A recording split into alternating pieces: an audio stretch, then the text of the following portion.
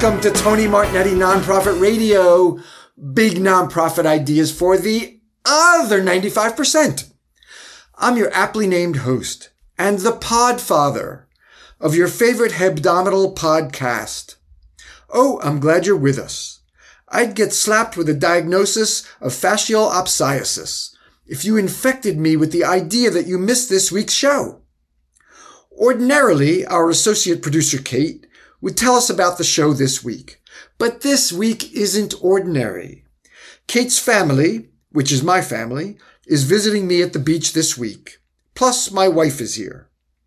Let's get the Martinettis and Amy to the mic to share which nonprofit is their favorite and why that's so. We're going to start with my brother, Andrew. What's your favorite nonprofit, Andrew? Well, Tony, when I was 16 and a half years old, I had to give some consideration to my Boy Scout, Eagle Scout project, as I was feverishly working on merit badges, trying to get everything done.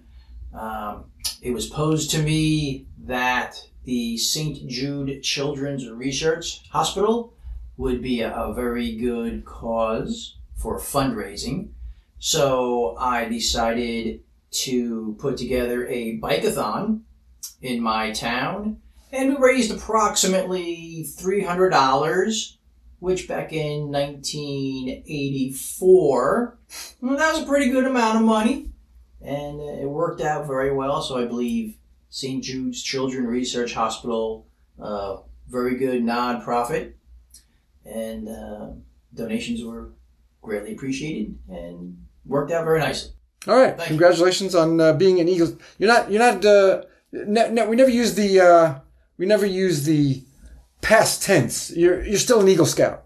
Eagle Scout for life, right? Very well put. All right. And, of course, Boy Scouts of America, another nonprofit.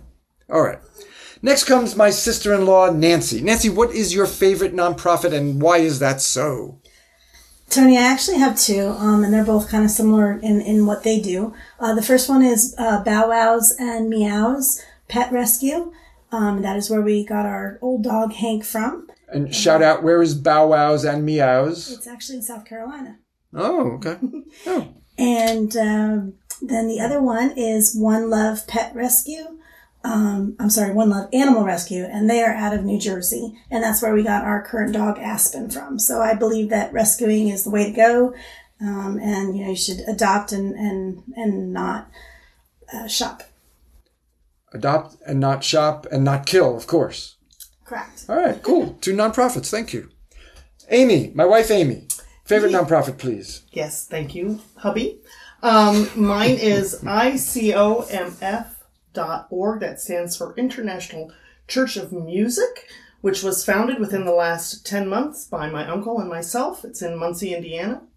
The mission is to provide instruments at no cost to children who are underprivileged so that they can learn how to play music. It is a church that we purchased, and so it will be a venue for students to perform so that they can hone their performance skills, perform at no cost to themselves or their group. And also to teach master classes. My uncle has worked in the music industry for almost 50 years and has a lot of contacts through Los Angeles, and he knows a lot of very good musicians. And so to bring in outstanding teachers to offer master classes at no charge as well. That's the International Church of Music Foundation? Foundation. ICOMF. Yes. All right. .org. .org. Thank you. Thank you. All right. And Kate, favorite nonprofit, please. My favorite nonprofit would have to be Traveling Tutus Incorporated. Their mission is to collect different dance wares, dance shoes, and send them off to dancers around the world who aren't able to afford that kind of stuff. And it would have to be my favorite because my passion is also dance. And I was able to actually be an ambassador for their company, and we did different costume collections. We've done bake sales, and I was able to give everything that I earned and collected to Traveling Tutus, and I was able to look on their Instagram and kind of see where all that stuff really went to. So that would be my favorite. Cool. And they shared with you their impact. Yes, you saw the work that was getting done. International Tutus? Traveling Tutus. Traveling Tutus. Yes. All right. Thanks, everybody. Martignetti family and Amy Drum love nonprofits. Now, Kate, what's on this week's show? Well, Tony, this week we have employee benefits for employees. We're examining benefits from the employee's perspective. What does a minimum package look like? Which extras can you negotiate for? How valuable is your benefits package? Explaining it all is Courtney Shipley, founder of Retirement Planology. On Tony's Take 2. National Make-A-Will Month continues. We're sponsored by DonorBox. Outdated donation forms blocking your supporters' generosity? DonorBox. Fast, flexible, and friendly fundraising forms for your nonprofit. DonorBox.org. I still love that alliteration. Fast, flexible, friendly fundraising forms. Oh, sorry. Go ahead. Here is employee benefits for employees. It's a pleasure to welcome Courtney Shipley to Nonprofit Radio. She is the founder and chief planologist of Retirement Planology, a consulting and registered investment advisory firm for corporate-sponsored and nonprofit-sponsored retirement plans. She has worked with qualified retirement plans, developed strategies for third-party administrators, and conducted over 10,000 educational meetings. Number 10,001 is right now. Courtney is on LinkedIn, and her company is at retirementplanology.com. Courtney, welcome to Nonprofit Radio. Thank you so much for having me. It's a real pleasure to be here. Oh, I'm glad you are. And I don't even mean to cut you short, too. I mean, I'm saying this is 10,001, but you've already done over 10,000. So this could be number 11,424. We don't know. I stopped counting. You stopped counting. That's probably a good idea. All right. Well, we don't want to stop counting our benefits. And we want to look at this from the employee perspective. Yeah. I'd like folks who are employees to know what they could get, whether what they're getting is good or not, things like that. So let's start with what are minimum, like bare bones. You know, you're getting something, but not a lot, but you're getting the bare minimum type benefits package. What does that look like? Okay. So when you're thinking about your benefits package, think of it in terms of your employer is providing your paycheck, and then they're providing these other benefits that in general are kind of building your foundation for your financial security in some way. Okay. So you have your paycheck, obviously, is your largest asset, the ability to be able to work. They're providing that. We know that one. The next one that you might not be thinking about is what happens if you have a health issue? Obviously, that's health insurance, right?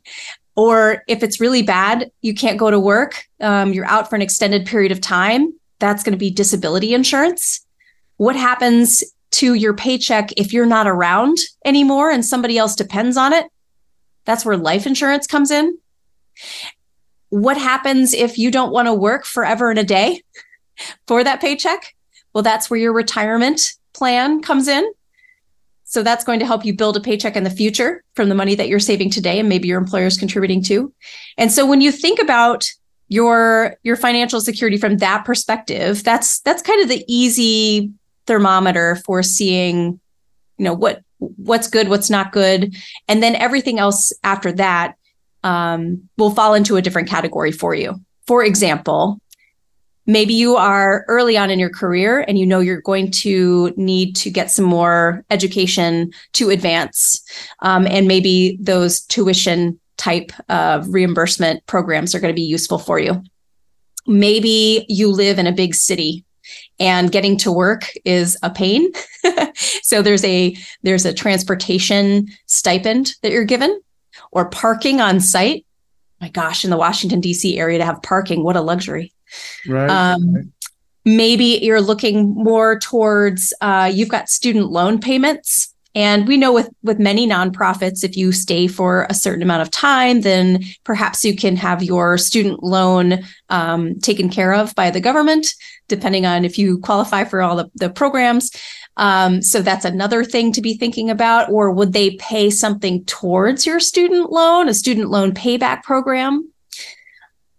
You might be looking at, like, do they have discounts with maybe childcare providers or someone that can help, with your aging parent and figuring out what they need to do from a caretaker perspective. And this could be also just building out further on like the health insurance piece. Is there something that's going to help with mental wellness? Is there something that's going to happen with financial wellness? Are these different types of programs? And those could be formal or informal, right? So when you're looking at what they're providing to you, you want to have a list of what's important to you. And then you want to also look at their list and say, what on this list is relevant to me, right? Because they may have all the benefits in the world, but if it's not something that resonates with you and you're not going to use it, well, yay for having great benefits, but what a bummer that you don't get to use all of them. Yeah. If you don't have student loan debt or children, then student loan. Half of what I just talked about doesn't matter. Repayment assistance and childcare don't matter. And some places even provide child care, not just payments, but some larger organizations have on-site child care. That's usually a very large organization. Yes, for sure. All right. Mm-hmm. Or maybe they have an arrangement somewhere. All right. Mm-hmm. Yeah. You mentioned that something could be formal or informal. What do you mean by I think we know what. Well, go ahead, make the distinction. What are you distinguishing between formal and informal benefits? So let's talk about the financial wellness piece. That's an easy one. They may have someone that you can talk to that comes along with your retirement plan, for example, or maybe you call the plan's record keeper to have your financial questions answered. Maybe it's a formal program on site where they come every other month and present different topics and also one-on-one counseling. Maybe as a third tier of that, maybe you have access to software or budgeting software, like You Need a Budget or something like that, where you get that for free, being a benefit of being an employee there. So from this comes along with, or occasionally we do these types of programming, to something that's more formal, where it's obvious that they are paying for a third party to provide something for you. Okay. You mentioned life insurance. Is that a common one? Is life insurance common? Yeah, I would say that that's a pretty common one, either for the nonprofit to sponsor, to pay for like a basic benefit. Those are usually very inexpensive on the employer side to have a group life insurance program. And it may not be a ton of coverage. So it may be up to $50,000 or $100,000 or something like that. And then the employee often has the ability to buy up. So if you do have other people that depend on your paycheck, that could be a really cost-effective way to get extra coverage through work. And depending on what level you're working at, you might have different degrees of death benefit. So the CEO might have a $500,000 policy. That could be possible. Yeah. Mm-hmm. What about vesting for these? That's the period you have to wait before certain benefits become active. So there's two ways. So really, I think what you're getting at is eligibility, right? How long somebody has to wait before they can enroll in the program. Yeah. Is it eligibility, not vesting? Yeah. Okay, vesting is more like portability. So with like for your retirement plan, for example, they may give you an employer contribution or employer match. And if you left right away without having been there very long, your employer contributions might not all travel with you. They might not all be yours to keep. There could be a vesting schedule. So you earn ownership of it over time. But with eligibility, it's all over the map. I've seen it be as soon as day one when you're hired. I've seen it be staggered. So certain benefits kick in at certain times, like your health insurance starts first, but maybe your retirement isn't until you've been there for 1 year. I'm seeing more and more employers trying to make that easier from an administrative burden, and also for employees who just want to know how much is going to be missing from their check, right, by the time they put their own contributions in. So I'm seeing that come down as far as the amount of time it takes to be eligible for these types of programs, and also less of the staggering, like, well, you get the health insurance this month, you get the retirement this month, you get the life insurance this month, that sort of thing. Is it fair to include remote work among benefits? I mean, it's not a formal package, like a nonprofit would hire an insurance company to provide life insurance, but Right. isn't that fair? Is that a fair conversation to have when you're talking about benefits? Absolutely. Absolutely. We're seeing employees, asking for it. It's going to depend on the employer and the flexibility and the amount of work and the type of work that you're doing for them. But it's always good to ask, like, where does this need to take place? But there's also the other component of how much does your team need you to be around, and how do you use the face time strategically within your organization to help people's careers grow over time? Because a lot of times when we're talking to an employee, it's usually about finances and they're disgruntled. A lot of times it doesn't have anything to do with their compensation as much as just the work environment or not feeling like they have a career path. And so being able to attract and retain the talent that you want, benefits are really important, but also kind of that how we do work now after coming out of COVID, that's a really big question to answer. How does workflow work? How does work get done? How do people get to move up in their career at your organization?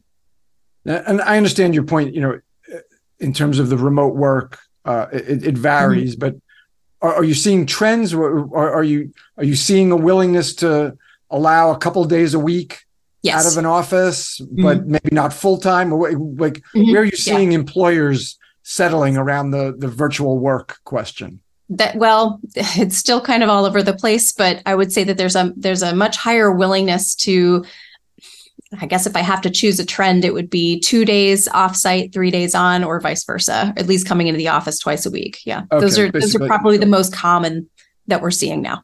Okay.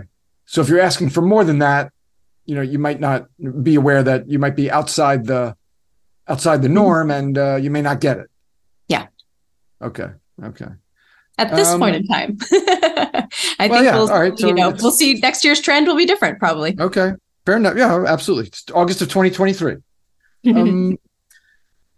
And in terms of negotiating, what are employers spending on average on benefits in terms of like percentage of salary? Like if you say, I used to hear, an employer adds 30% for benefits, 30% of the comp. The direct cash compensation, they should expect to add another 30% per employee for this bundle that you talked about. Is that still roughly fair that your employer is spending about another third of your salary on benefits, or is that out of date? Yeah. No, I think that's probably pretty close. That's a great estimate anyway. If you have employers who are trying to make those plans, that's a really good number to aim for. And yes, and with nonprofits, everybody's trying to stay under that 20% number for the financial reporting and whatnot for overhead expenses. And so that also comes into play too, with how nonprofits want to divide the pie out for their overhead. Yeah. I have a lot of trouble with that overhead. I know. Those overhead restrictions. People are not overhead. People are arguably your most valuable, critical, required resource. That's not overhead. Why we have benefits. Like that's why we have benefits. Yeah. Not overhead like the hardware on the doors. That's overhead. Well, we got to replace a latch on the door. That's overhead. We're not latches and doorknobs and all right. So I don't. But I know there are 30% number is a pretty good one to aim for. 30% is fair. All right. Yeah, another thing that where we see employers fall short sometimes, and employees should take this into consideration, is a total compensation statement, because a lot of times employers are not necessarily rolling back the curtain on how much these types of programs cost. And so it's important for an employee to know how much extra is being spent, like what's really in their compensation package. These are valuable benefits and they are worth money. So when you're comparing maybe one job offer against another, having that total compensation statement or just even an estimate gives you more information about, the value of your benefits package. Yeah, that's fair. Right. You want to know the total. I mean, it's certainly part of total compensation. Yeah. It's as much as an additional third. Yep. So But back to my original comment about how it's important to have in your mind, like what types of benefits are important to you. The other part of that is using them, because if you say that an employer matching contribution is important in your 401k or 403b plan, and then you don't contribute enough to get that match, that's money that's compensation you are literally leaving on the table. Yeah, that's such a big mistake. Yeah, leaving money on the table. But what's sort of typical now in terms of matching? Back in the dark days of my career, when I was an employee, I can't be an employee anymore. I would be a terrible employee for anybody.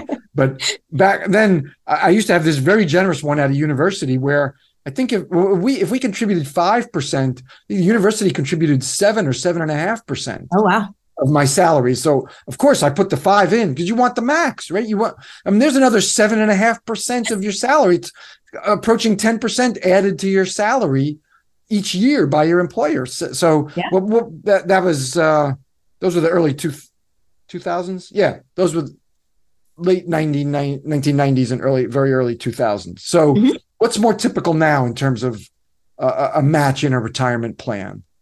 Well, let's start with how common a match or what we call non-elective. So thank you for breathing. Here's money in your retirement plan. That is very common nowadays. So if I'm sorry, what's very common? Non-elective. What is that? For a non-elective or a match. A non-elective is where you're just receiving they're just giving you 3% into your retirement account or 5% or something like that. So what you described a minute ago was having to put something in to get something. Right. So you see it both ways, and it's very popular for the employer to be making a contribution. So that's one thing to consider is this a good benefits package? If you're getting an employer contribution in your retirement plan, that is a step in the right direction to say, yes, these benefits are decent. Okay. And so while we're on that, right, I'm going to dig a little deeper on that. We'll come back to the broader point, but what's a sort of a typical non-elective contribution? Like 1% to 3%? What are you seeing? Yeah. So I actually pulled this data just in case from the plan sponsor defined contribution survey from 2021. 2021, 2022. So what's most common on the smaller side of the nonprofit endowment foundation group is somewhere around 15% usually gives less than 3% on a non-elective. The next most common one is to give, it looks like between 3 and 6%. And what percentage of that? What percentage of the market is giving between 3 and 6? So for a non-elective contribution, it is about, hold on here. So 30% are giving exactly 3 in the smaller space. And then the 3 to 5 is 15 to 25%, depending on what size. So those are the most common. Once you get above that 5 to 7% mark, it just drops off completely. Okay. So it sounds like roughly 50% are giving between 3 and 6%. Is that right? Yeah. Okay. Well, I'll call it in that range. 3 to 6, or is it 3 to 5? 3 to 6? It's 3 to 6. Yeah. Okay. So roughly 50% are giving 3 to 6%. All right. So if you're in the 3 to 6% non-elective, that's a nice very boost. Competitive.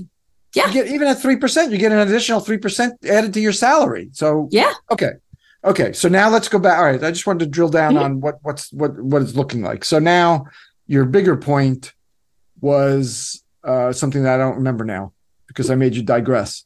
That's okay. You have a lackluster host. I promised we'd go back, but we will. So. If you want to know what the most common matching contribution is, that's where right. you The have matching. to put money in. I drilled down on the non-elective. Thank you. I knew one of us. Good. Remember. Okay. So matching. Good. What does those numbers look like? So matching is more popular. More organizations offer a match than they do the non-elective. So in the matching space, you see that 4% is the most common. Okay. 4% is the most common, and then the next most common thing after that would be 6%. So matching. And how much do you have to contribute to get is it 1-for-1 typically? It's probably 1-for-1. Yeah. Okay. So you give 4%, you contribute 4%, they contribute another 4. Yeah. Well, if you give 1, they match you 1 all the way up to 4%. Right, so if you're right, putting in 4, you get the full match. So Yep. I think it's smart to do the 4 because your employer will give you the max, whatever your max happens to be.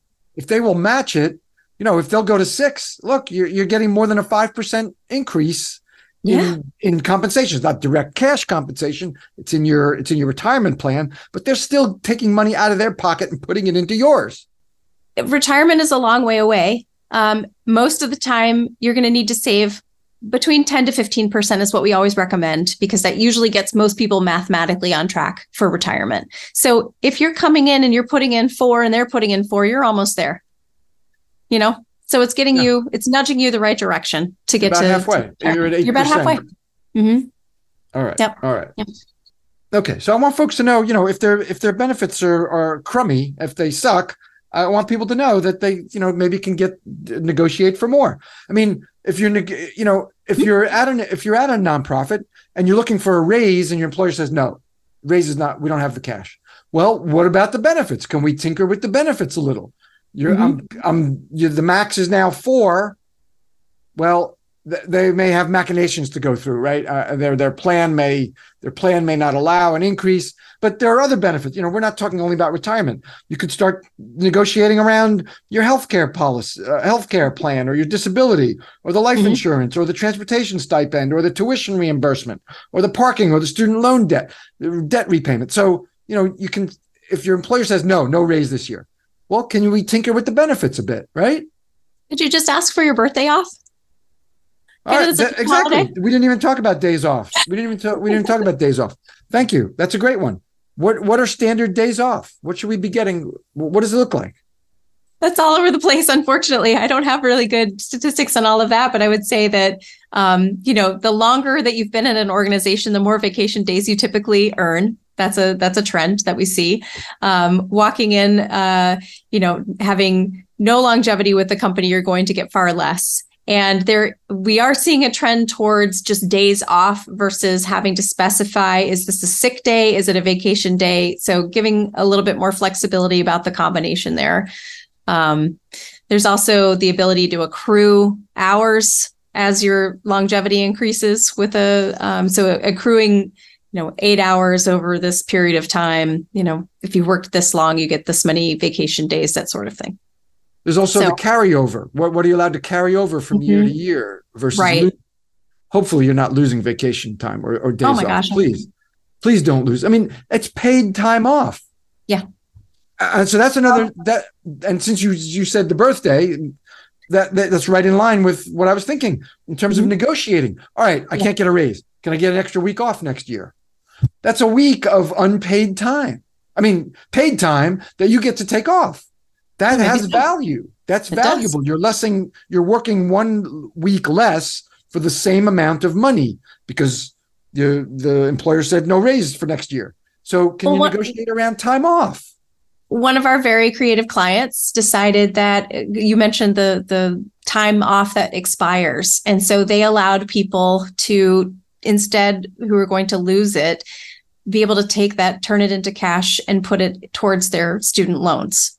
So that was a creative way that they helped them out that way. Now there are some tax implications. There's some tax implications, but overall, that was a nice gesture for sure. Like don't lose everything. Don't lose these days. Get some cash value for it. Right. So that was income. I guess they had to report that. Correct. That transfer as income. Yeah, they did.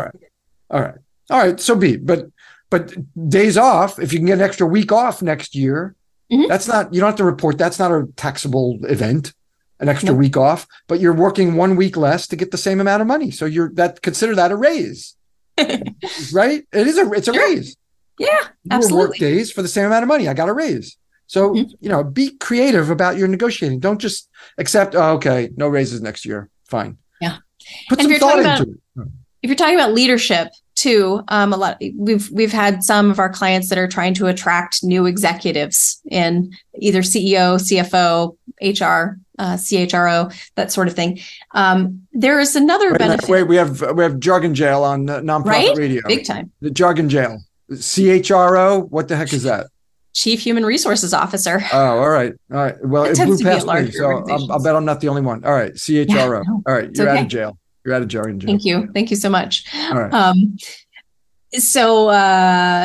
When you're trying to attract that talent, and those people there's not as many of them, and they're hard to find, and they're hard to retain, and so that's where we've seen some pretty creative negotiation as well. I don't know who's listening and if they're in that type of leadership role, but being able to negotiate, well, help me pay off my grad school loans. If I stay around in 3 years, then I get $10,000 towards that loan, or if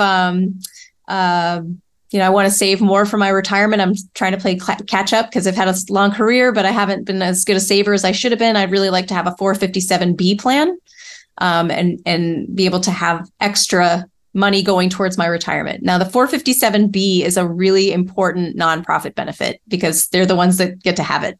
It can only cover about 10 to 15% of the total population of the employees that are there, but it's basically a way to save more for retirement. So the funds are at risk. If the nonprofit does go out of business, it'd be subject to creditors, but that's, if you're the one who's helping run it, make sure that doesn't happen, right? But we're on the employee side. So a 457B, this is not a very common benefit, or it is common? Not all the time. No, it seems to be forgotten by many nonprofits. So if you are an employee who's walking into a situation where you have access to one of those, that's a pretty forward-thinking organization. It's time for a break. Donor box. Quote, I regularly experience how DonorBox's easy setup and ultra-swift pay, fast checkout, deliver what we need.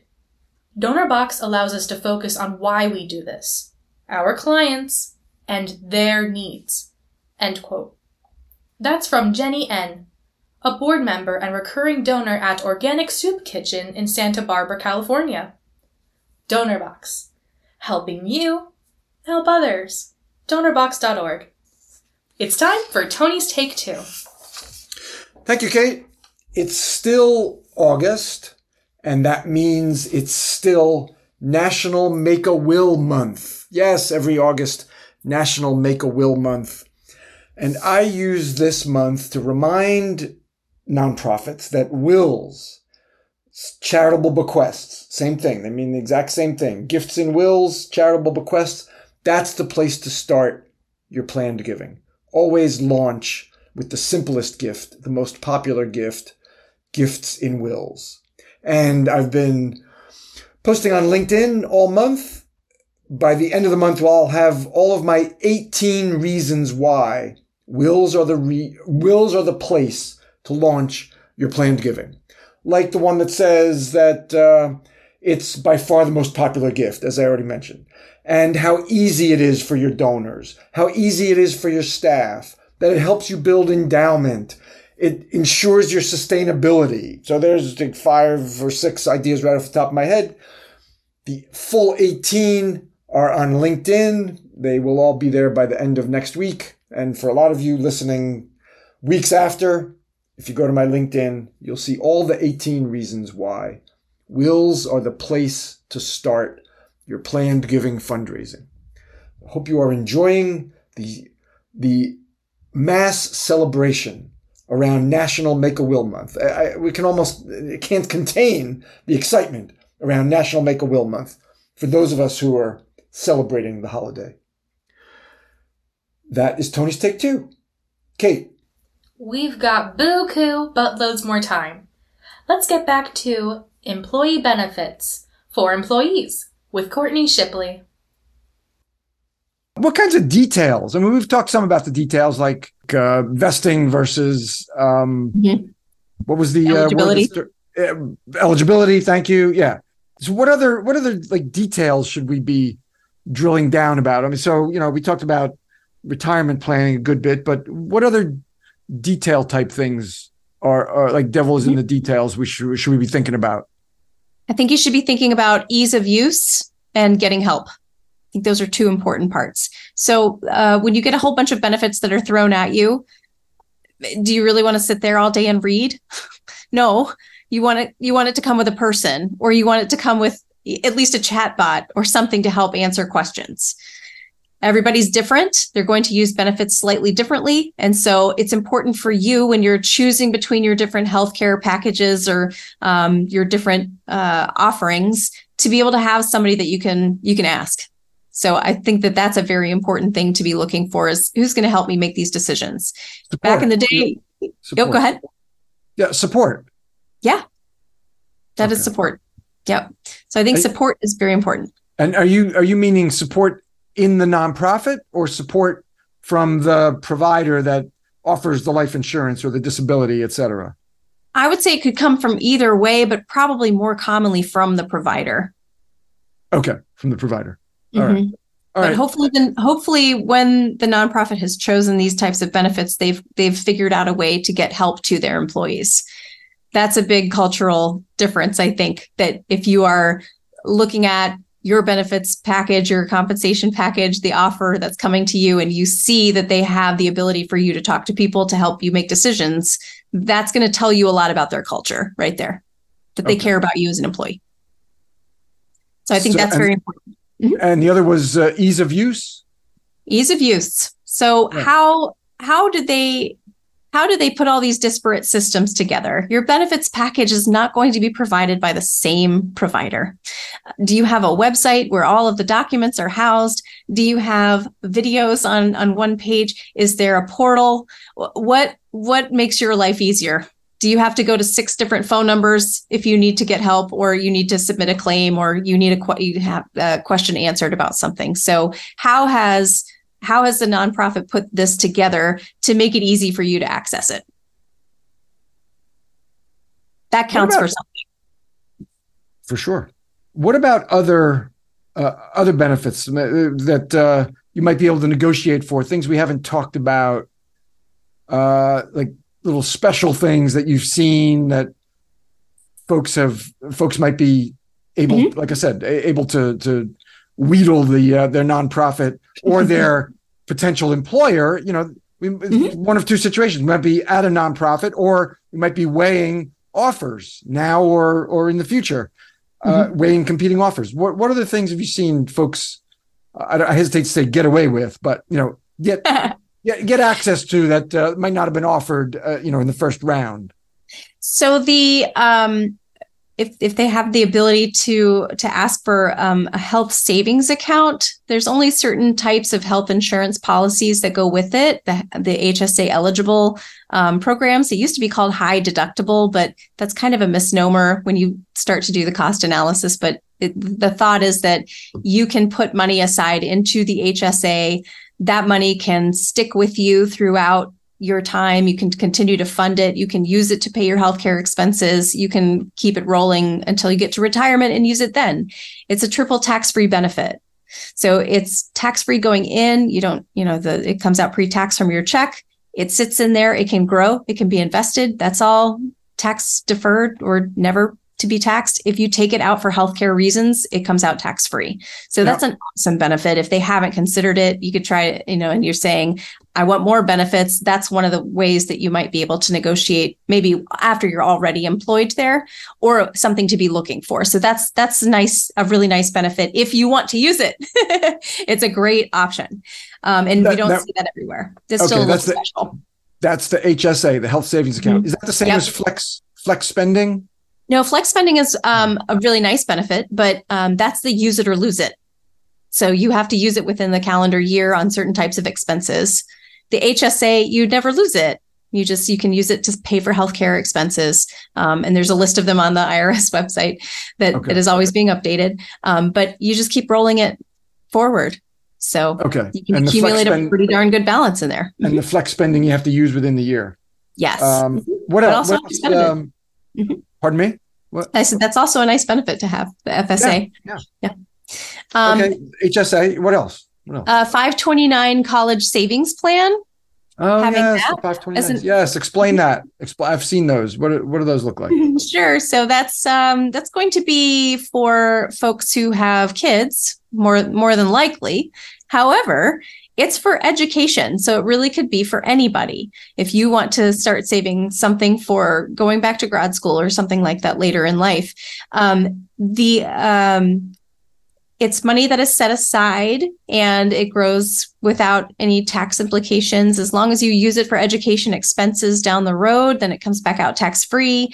Employers technically could make a contribution to it if there's access to that. So that could be something.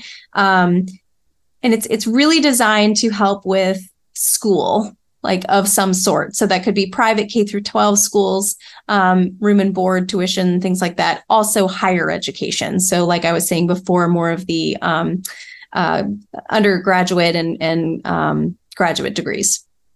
So And that can be for anybody. That can be for yourself, children, could be grandchildren, nieces, nephews, and you can change anybody. the beneficiary. You can change the beneficiary. So if you have somebody who doesn't go to college in your family and you want to use the funds, you could just change the beneficiary to you. So there's a lot of flexibility with it. It's a nice tool that can be used in several ways, but mainly you do pretty well if it's for education.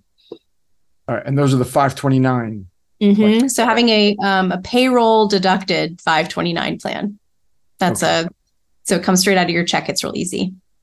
There's also, and like I said, the employer can make a contribution to the 529. That would be extra special. So that could be something maybe. Okay. So then, you have an exemplary package. Yeah. That's not common. Exemplary 529 plan. If your employer is contributing a percent or two to it, right? Okay. Yep. Okay. This is what we want to know. Do our benefits suck?